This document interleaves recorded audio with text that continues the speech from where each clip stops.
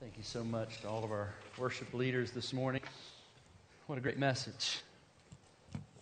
Too quickly we lose our trust in the Lord alone, and we trust in so many other things. And so we want to make sure that we hear from the Lord and look to His Word to guide us. So take your Bibles, if you would, and let's turn to the Old Testament in the book of Judges. Judges chapter 2. And don't know what page number that is in your Bible, but it's towards the beginning. So if you will go back to the book of Judges, and let's turn to chapter 2. This is a final sermon in a series that has challenged me personally and reminds me of my role as a husband and as a father, as a family member in a church family, and as an encourager to you, how important it is, family. And whether you're a single adult or maybe you're a guest, we want you to feel like family here. And literally, if you're a follower of Christ, the Bible says that you're a brother and sister in the Lord. That's a beautiful term, isn't it? You are a brother or sister in the Lord, and we welcome you. And we want you to feel a part of this family, because family matters. And we're going to see it in this passage in a very powerful way. Because one of the things I wanted to end with is, in our child rearing and in our parenting and as a church and all that we do, one of the fundamental driving purposes of our heart, beyond our ultimate worship and obedience to God, what we really must make sure stays front and center is reaching the next generation. We cannot allow our faith and that we receive from the Lord, we receive from Scripture, we can't allow that not to be passed down to the coming generations. And God didn't invent another way to do it. He said, you have children and you have people in your church and you gather around the coming generation and you transfer the truth to them. And so we think a lot about that as your pastoral staff and team, and I know you think a lot about that. How do we reach the coming generations? And it's not easy, because listen, we complain a lot about the culture, in particular me, and the culture sets off all sorts of obstacles to having that kind of transmission of truth happen. But in addition to that, we've got spiritual enemies. We've got Satan and his forces. We've got just the weaknesses of our flesh and the temptations of the world. We have money and sex and power and all these kind of things that just draw our hearts and destroy our lives and our families. And there are all sorts of enemies, spiritual enemies in the land that we must battle. But I read an article the other day that fascinated me, because there are construction companies that are now designing homes for the dysfunctional family. Now listen to this. The Ledbetter family likes to spend time at home together, just not in the same room. So they built a 3,600 square foot house with special rooms for studying and sewing, separate sitting areas for each kid. They have 2 children. Evidently, that's a crowd. And a master bedroom far from both. Then there's the escape room. How many of you have that in your house, an escape room? I can think of some. Where Mr. Ledbetter says, any family member can go to get away from the rest of us. The Mercer Island, Washington industrial designer says his 7 and 11-year-old daughters fight less because their new house gives them so many ways to avoid each other. It doesn't make sense, he says, for us to do everything together all the time. After 2 decades of pushing the open floor plan, where domestic life revolved around a big central space and exposed kitchens gave everyone of half a house, major builders and top architects are walling people off. They're touting one-person internet alcoves, locked door away rooms, and his and her offices on opposite ends of the house. The new floor plans offer so much seclusion that the designer of these homes says they're, quote, good for the dysfunctional family. And so we're now designing physical spaces to accommodate our dysfunction. And sometimes we do that in a physical way. And I think there ought to be some offices, and I know there's time you need your space and all those kind of things, but we need to be very careful.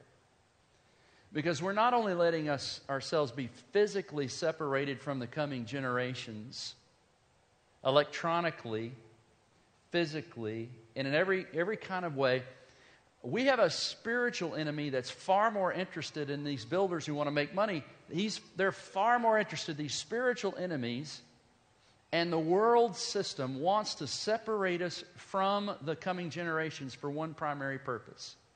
The same purpose that Satan had in the Garden of Eden, to bring a division between Adam and Eve and God, to bring a division, build a wall between Adam and Eve, to bring a division, build a wall between Adam and Eve and Cain and Abel, to bring a division and divide Cain and Abel with a wall. And here goes Cain, and he lives out in this land, and Seth, the son you see over there, is a spiritual plan to divide us, to create a dysfunction in our families.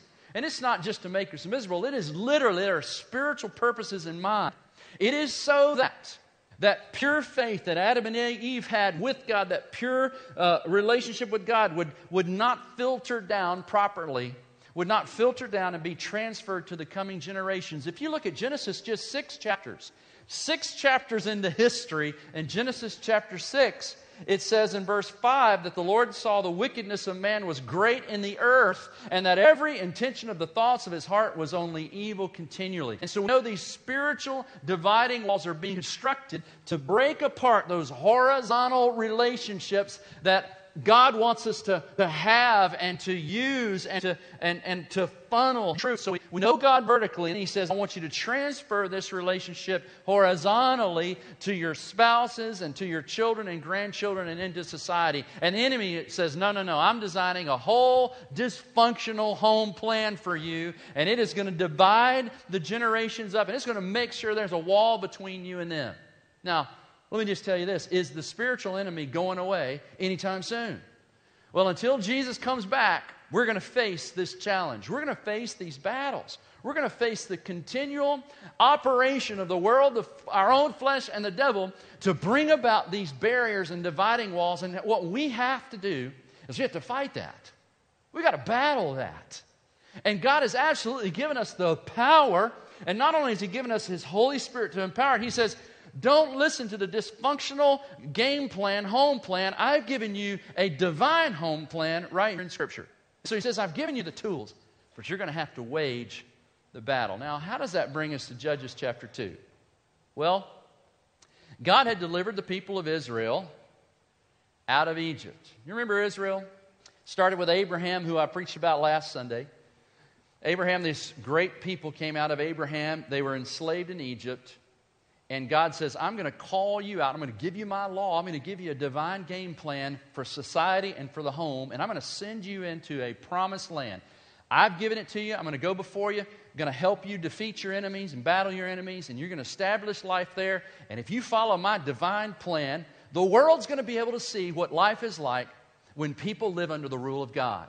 And so he releases these people out of Egypt, but they wander in the wilderness. They battle their flesh. Temptation, they keep wanting to go back, all sorts of things. Then Moses dies, and then a guy named Joshua takes over. Joshua says, all right, let's cross the river. We're going to go into the promised land. And God says He's going to deliver us from the evil. And they do in the book of Joshua. It's a great story. And they go into the land, and they defeat a lot of the enemies. And they say, all right, so every tribe has been allotted a different place. And so you go out, and you take your allotted inheritance. But when you do, God has asked you to do one primary thing. When you go into this promised land, and that promised land for me is kind of, for us, is equivalent to the Christian life. See, I was delivered from Egypt. Spiritual death. Jesus was my deliverer, not Moses. And He's put His law in my heart and given me His Bible. And He's delivered me, and He's given me His Holy Spirit. And He says, Chauncey, I've put you into a promised land, and it doesn't matter where you live on earth, but I've given you my Spirit and my power. You move out into that, and you obey me and trust me. But you're going to have to do this. You, Chauncey, and you, the land of Israel, and you different tribes that go out, when you go there, you're going to have to battle the enemy. I'll empower you to do it, but you're going to have to confront it. You cannot go into this land and you can't go into the Christian life and avoid conflict. How many of you are conflictable? Just raise your hand. Join the club. See, most of you weren't sure whether to avoid. You weren't sure whether to raise your hand or not. I'm going to start conflict. A lot of people head right into conflict. Some people don't like conflict, and we just love to be comfortable. But I'm telling you, while we're in between, already but not yet, in between, we've got to continually face the enemy and fight the enemy and battle the enemy. One of the reasons that we lose generations and we lose the battle for our generations is we stop battling. We stop fighting. Let me show you what happened. That's a long intro just for a short sermon. So, Joshua chapter 2, verse 6. Or this is Judges 2. They've entered into the land. They've been there a while. Joshua dies. And in verse 6 it says, when Joshua dismissed the people of Israel went to each inheritance to take possession of the land. The people served the Lord all the days of Joshua. Verse 7, and all the days of the elders who outlived Joshua, who had seen all the great work of the Lord he had done. So as long as Joshua was around, and the elders who had come into the land were Joshua, but as time went on, as the generations came, as a couple of generations went by, the folks that had seen it firsthand began dying off. Joshua died, verse 8. They buried him, verse 9. But look at verse 10. And all that generation also were gathered to their fathers, the generation that outlasted Joshua. They all died, gathered to their fathers, and there arose another generation after them who did not know the Lord or the work that he had done. And as we go on to read this passage of Scripture, it says these things. It says they forgot what the Lord had done. How did they forget? Someone forgot to remind them. Someone quit telling them. Someone stopped persevering to tell the story and share the story. Someone forgot to pass it along. Then in verse 11, they forsook what the Lord had commanded. They abandoned a relationship with God. The word abandon is used over and over. And the people of Israel did what was evil in the sight of the Lord, served the Baals, the false gods. How did they get into Baal worship? How could they do that? And they abandoned the Lord, the God of their fathers, who had brought them out of the land of Egypt. They went after other gods from among the gods of the peoples who were where? Around them. The gods of the people were around them and bowed down to them, and they provoked the Lord to anger. They abandoned the Lord and served the Baals, and God's anger was kindled against them. They faced the discipline of God, as we see in this passage of Scripture, because they stopped driving out their enemies. Now, we don't have to drive out Canaanites physically. That's not our job. We live where we live. We're not in the land of Israel anymore. Our job is to battle spiritual enemies. And we must drive out the spiritual Canaanites in our own hearts, in our own lives. Because here's a principle you need to know. You probably already know it, but I got to remind you. I needed the reminder. Listen, the sin or the sins that we fail to conquer in our lives will eventually conquer us. God's given us power to deliver us from sin, from a world system that wants to dominate our hearts and our minds. He has given us the power and the divine blueprint, but if we stop short of continuing to battle that and drive that and confess that and make sure we tear down the walls that the enemy tries to build, if we stop doing that, eventually we'll find ourselves like the children of Israel, sold into slavery to the very people God had given them the ability to drive out. Back in Judges chapter 1, verse 28, it says, Israel grew strong, and they put the Canaanites to forced labor, but did not drive them out completely. Did not drive them out completely. But here's the interesting thing. God said, I will go before you. If you'll trust me, even if you're outnumbered, you trust me, if you will engage the battle, I'll drive out your enemies for you. So evidently, at some point, they grew at ease. So we're just not going to do it. They became comfortable with sin in their life, comfortable not transferring the truth to the coming generations, and the coming generations eventually served Baal and Ashtaroth and all the false gods of their land. But I want you to see something. Look at chapter 1. Because in chapter 1, I think we see how we reach the coming generations. You say, that's an interesting place to find this. But this jumped all over me. When they were successful battling the enemy, I want you to see how they were successful. In Judges chapter 1, before chapter 2, where they struggle, chapter 1 gives some of the history of the battles. And look at chapter 1, verse 1. Watch this. After the death of Joshua, the people of Israel inquired of the Lord, who shall go up for us against the Canaanites? The Canaanites, the Hittites, the Perizzites, all of those different ites. He says, who shall go up against the Canaanites to fight against them? The Lord said, and don't you love this? Judah's just standing around with the rest of the tribes. And all right, Judah, you're first. Are you sure? Yeah, Judah, you shall go up first. Behold, I have given the land into his hands. So Judah is thinking, all right, so we got to go first. But Judah is brilliant. Judah's had a great idea. Look what he did. I would have done this with my brother Jeff. I would have said, Jeff, here. I got to go up and battle the Canaanites. If you'll go up and help me, if you'll join forces with me, Simeon, if you'll go join forces with me and help me fight against the Canaanites, then I'll help you. Doesn't that sound like a great idea? Let's join forces. The two of us working together is more powerful than just one of us going alone. And I thought, Lord, that is so true. That's really the philosophy of our next generation ministry. There are two incredible forces that must fight this battle together to reach the coming generations. Two incredible forces. The home and the church. We must fight together. We must face these challenges together. If you say, all right, I'm just going to hand my kids off to the church, or I'm just going to count on the church to fix all of the problems in culture and reach the coming generations, we will fail. And if the church thinks it can do it on its own without the home, it will fail.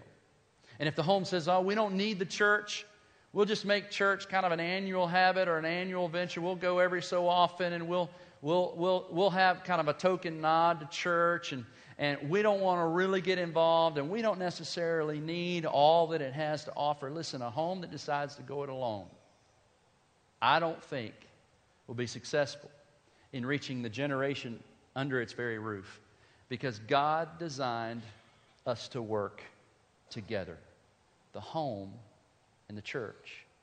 Parents, grandparents, uncles and aunts, demonstrating the faith, living the faith out, and transferring the faith to the generations under their roofs, in their family reunions that they're connected to, the extended family, working to bring Christ to the coming generations. And then the church, that's God's divine institution for spreading the gospel. The church is the place that families and individuals come together for corporate worship, corporate edification, and training and education. We come together, and when you come to church, see, you bring to bear upon your family all the gifts of the church. You've got pastors and apostles and teachers and evangelists and encouragers and administrators. When you bring your families to the church, you're bringing them under the umbrella of all of the giftedness of God that He put into the people of His church. If you don't, if you just take your family and say, I'm just going to do my family thing, I'm going to have a family church, and that's all I'm going to have, I really don't need that, you are taking away some of God's most powerful agents in influence the coming generations right under your roof. And so we got to join forces. The home and the family. Well, I want you to meet this morning 4 gentlemen who are on our church staff. And I'm going to ask them to come now, if they would, to come up and stand here. Because I want to talk about the church real quickly. And then I'm going to I'm going to conclude it and turn back to you. Because when I say the church and next generation ministry, I know a lot of you come in here and you go to your life groups and you may come into worship. You may even know these four gentlemen are on our staff. I want you to know it for several reasons. Number one is I want you to know it because you make this possible through your giving, through your prayers. You make it possible for us to have a staff of ordained pastors who are directly impacting various age groups in this discipleship process. It is important that you know them. The second reason I wanted them up is so that you can find out what great guys they are. Thirdly, so that you will take advantage of them. They are tools that God has put here, along with their staff team and all their volunteers and their wives and future wife. That was a joke, an Asa joke. But anyway, we're working on it. And their families, God has brought them here for you to tag team the coming generation, to work together as we join forces. So Asa Walker is our student pastor, and I have asked him, because he really got a great mind for this, to help kind of direct us in an overarching strategic initiative and strategic flow to help it so that you help us know so that if you have that little baby and you bring him into the nursery, you know there is a game plan that this church has that is a tool for you. We come alongside of you. We have a game plan to help this baby be discipled through its childhood years and teenage years and into its college years. And so, Asa, tell us a little bit about that. Well, we've come together and taking seriously this idea of partnering with our parents. We come to this realization that the next generation, even though they're named next generation, they are not the church of tomorrow. They are the church of today. They're here today, and they need to be reached today. And so that really begins with John's ministry and children. He's preschool and children, and we lay the foundations of faith during that time period. We take seriously the challenge to teach the Bible. Even though the minds may be young, we don't believe that they're incapable of understanding the principles of faith. And then as they come up into our ministry, Zach and I work together in co-leading our student ministry, 6th through 12th grade. And middle school, we focus on those disciplines of discipleship that allow them to make that faith their own. So we want to make sure that by the time they leave middle school, they know how to study the Bible for themselves. They know how to lead someone else in a discipleship relationship. They know the importance of prayer and the other disciplines that make our faith a reality in our own hearts. And then in high school, we focus on the mission, and we make our students the missionaries in their schools and around the city, and the importance of reaching others for the gospel. And you can see how as new people are added in the middle of this process, we kind of got to go back and lay foundations again and reteach disciplines, and we ask our students to do that. And then by the time they come to Zach Allen is our brand new minister at college, and Westside has a long history of discipleship through leadership at that age level. And they have a place, a hub where they can regroup and refocus, but then the challenge is to get them involved in the various ministries of the church and serving all of the various areas so that they can be trained to be the church and be servants of the church, and that's their level of discipleship. And John, we'll start with you. You know, kind of you are at that foundational level, coordinating this magnificent team of volunteers and staff in those incredibly important years, 2 to 3 year old, and then into kindergarten. Those are such formative years. Tell us a little bit of how we can pray for you and what you're excited about. Well, the passage that Pastor was teaching on in Judges is really what drove me to focus our ministry on Deuteronomy chapter 6, which is to encourage and edify our fathers to engage with their kids. And in that passage it says, fathers, train your children in the morning, when they wake up, when they go along the way, and when they go to bed. You need to train them in my ways, and you will be my people. And so that's the first thing, is getting our dads engaged. And it's not just for their families. The fastest population growing in the United States is single moms.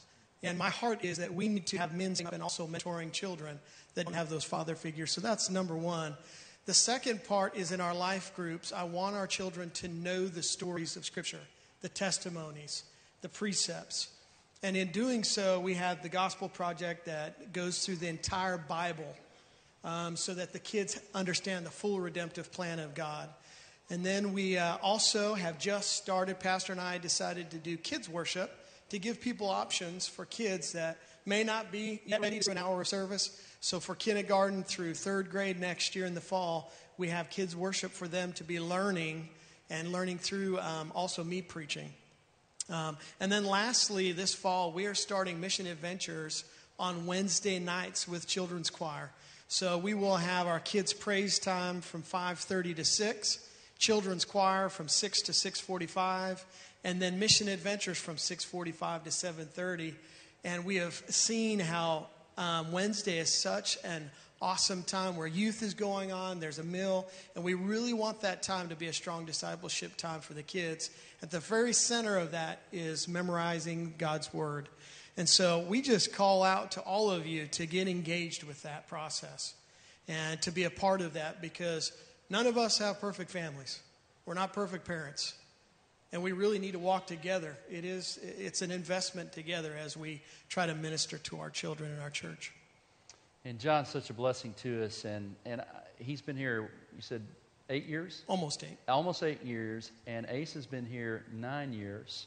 Now let me just tell you, that's the tenure normally of about 3 or 4 youth pastors.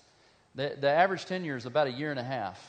We are blessed to have had these two men for almost 10 years each. Let's just thank the Lord for them. That is just an awesome, we are blessed.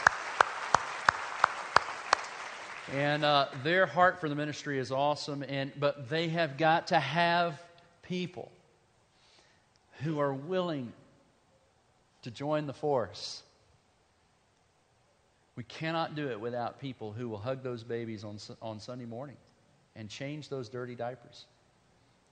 And will sit around a little table with 7-year-olds and teach them about Jesus in a life group. What a privilege. Some of you have been to Sunday school your whole life. You've heard it all. Go teach it, right? Go invest in the coming generation. We've got to join forces with John and his team and Asa and their team. We've got a large group of volunteers in both of those ministries, but they are continually looking for people who are committed to the Lord, who will be willing to give their time and their effort and join the force and join together in helping reach the coming generations. And if you have any interest, you can reach out to me or to them. There's all sorts of email addresses. You just let us know, and we can. It doesn't commit you. Just reach out. I had several going out after the first service saying, "How can I connect? How can I be a part of helping with that?" And also we have Zach Jernigan, this fine young guy. He's 22 years old. He's got far more maturity than his age. He's just a fine young man. We're going to ordain him in a few weeks, and he's been on staff 2 years now? Yeah, 2 years. 2 years. Tell us a little bit about what you're doing. Yeah, been up 2 years. So I came on first as an intern with ASA in the student ministry, and about 9 months later I came on full-time. So 2 years as a full-time staff member. But ASA and I work as one team in our student ministry. So I get the privilege of focusing on our middle school students and how we can specifically reach them with some of the things that Asa was talking about. Actually, I teach the 11 o'clock 8th grade group. Some of your students may be over there right now with my wife, who's covering that right now as I'm over here. So we get to focus on some of those disciplines like Asa was talking about. We want to help them own their faith. So we kind of teach with the Socratic method to help them think critically about what they believe, what has been instilled to them while they're in John's ministry. And to another Zach. We've got several Zachs on force now here. This is Zach Allen, and Zach, our new college pastor and young adult pastor. We're just so happy to have you. You're getting started. Tell us a little bit about your heart and your plans and how we can pray for you. So with college students, there's 60,000 in town. Westside's had a long history of reaching those students, both the ones that come through the ministry and building on that foundation as they're passed off from middle school and high school. But the other thing is to build that bridge to the campuses. And so we have one that's a mile and a half northeast of us, another one about 6 miles. And there's between 130 and 150 countries represented on those campuses. And so the ends of the earth are here in Gainesville. We don't have to go far from that. We got to even see somebody at 9:30 get baptized, from one of those countries. And so taking that discipleship, through a student, and when they arrive here, and then being able to help train them to go out. And some of them are going to be leaders, in the Northeast. Maybe they're going to go and be a part of a church plant that the North American Mission Board is trying to start in some of these strategic cities. Or we have several students that are international right now, that they're studying abroad or they're serving abroad. And so even the possibility of allowing them to go out and to be those Great Commission people away is just something that we want to do with those students that come through. But then reaching the harvest that's there, taking these students who've been trained up, and as ASA deploys them missionally to reach their campuses in high school, to just kind of build on that and say, hey, listen, there's another 60,000. Probably 95% of them could care less about the church, could care less about Jesus, but you know them. And God's placed you there strategically, and then allowing them to build that relationship, training them with evangelism so they can go and share the gospel with them and see their lives changed. We just know what an incredible opportunity there is in college. And I just want to say, church, would you commit to join forces with them? If you can't physically, maybe being a volunteer, but in prayer, praying for these and their team. They are facing incredible challenges. They want to disciple and help us as parents disciple those who are saved, but there's vast amount of lost young people all around us, and their desire and their heart is to reach them for Christ. And so let's just give them a hand and pray for them. Can we do that? Absolutely. You guys can go down. Thank you. Well, that's the church side. That's the church side. And I believe God has just blessed us with an incredible group of young men and women who are committed to the Lord. You may not see them, and I want you to see them and know they're working all the time, all hours of the day. But we need the home. We've got to have you, the family, the church family. The home, the family that's right under the roof of those kids. We have got to come together. In fact, listen to this final scripture as I kind of draw us to a close. As Joshua is getting ready towards the end of his time there, and he's sending the people out into their inheritance before he dies, he says this in Joshua 24:14. This might even be a life verse for some of you. He says in Joshua 24:14, now therefore fear the Lord. And he's talking to all the people that have been given a promised land. And I'm talking to a lot of people right here. You've been given the promised land in this way. You've been given the divine blueprint of His Word, and you've been given the Holy Spirit as your power. And He says, no matter where you live, Gainesville, Atlanta, Nicaragua, Nigeria, wherever you live or come from, I can make that for you a place where I rule in your life, and my kingdom can be seen in your life. And you can experience the fruits of the Spirit. And we're not looking for the fruit on the grapevines like they were in this promised land, but just picture yourself, and you're Joshua. The Lord Jesus is looking out and saying, here's your life. Here's your life. I've given you the power. You've got to join forces, however, and march in there and continue to battle and continue to try to captivate the hearts of your people. And listen to what Joshua says. Put away the gods that your fathers served beyond the river and in Egypt, and serve the Lord. Verse 15. And if it is evil in your eyes to serve the Lord, if you don't like this, choose this day whom you're going to serve. You got to make up your mind.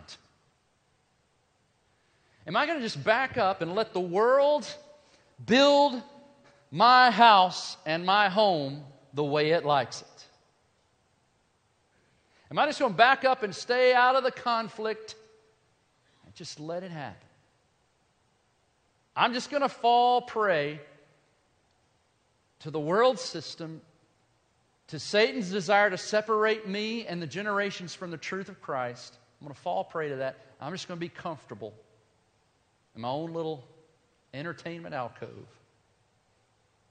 Joshua says, you got to choose. You got to make up your mind. Choose this day whom you will serve, whether the gods your fathers served in the region beyond the river, or the gods of the Amorites in whose land you dwell. But maybe we could say this together.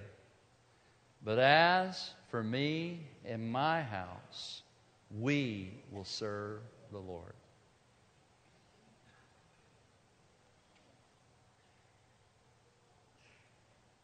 Choose this day. We look at the generations that are coming, and we look at them out there, and we say, hey, I wish they would choose Jesus. I wish they'd choose this. They're making all the wrong choices, and I can't control their choices. I realize as my kids grow up, I can't control their choices. I wish I would. Wish I could. They make their choice, but the Word of God says you can choose your path. You can decide, okay, I'm going to continue the battle, sin in my own heart, my own life. I'm not going to let the devil, my flesh, and the world system decide who I'm going to be and how I'm going to behave. I'm going to fight that battle with God's strength and through God's word. I'm going to, as for me, I'm going to serve the Lord. And then I'm going to move over to my house, whatever that household looks like. Maybe it's a single mom. And you heard Asa say this, or John say this, that the fastest growing demographic, single moms. Maybe you're a single mom. And you're saying, all right, as for me, I'm going to serve the Lord, but also for my house. We're going to serve the Lord.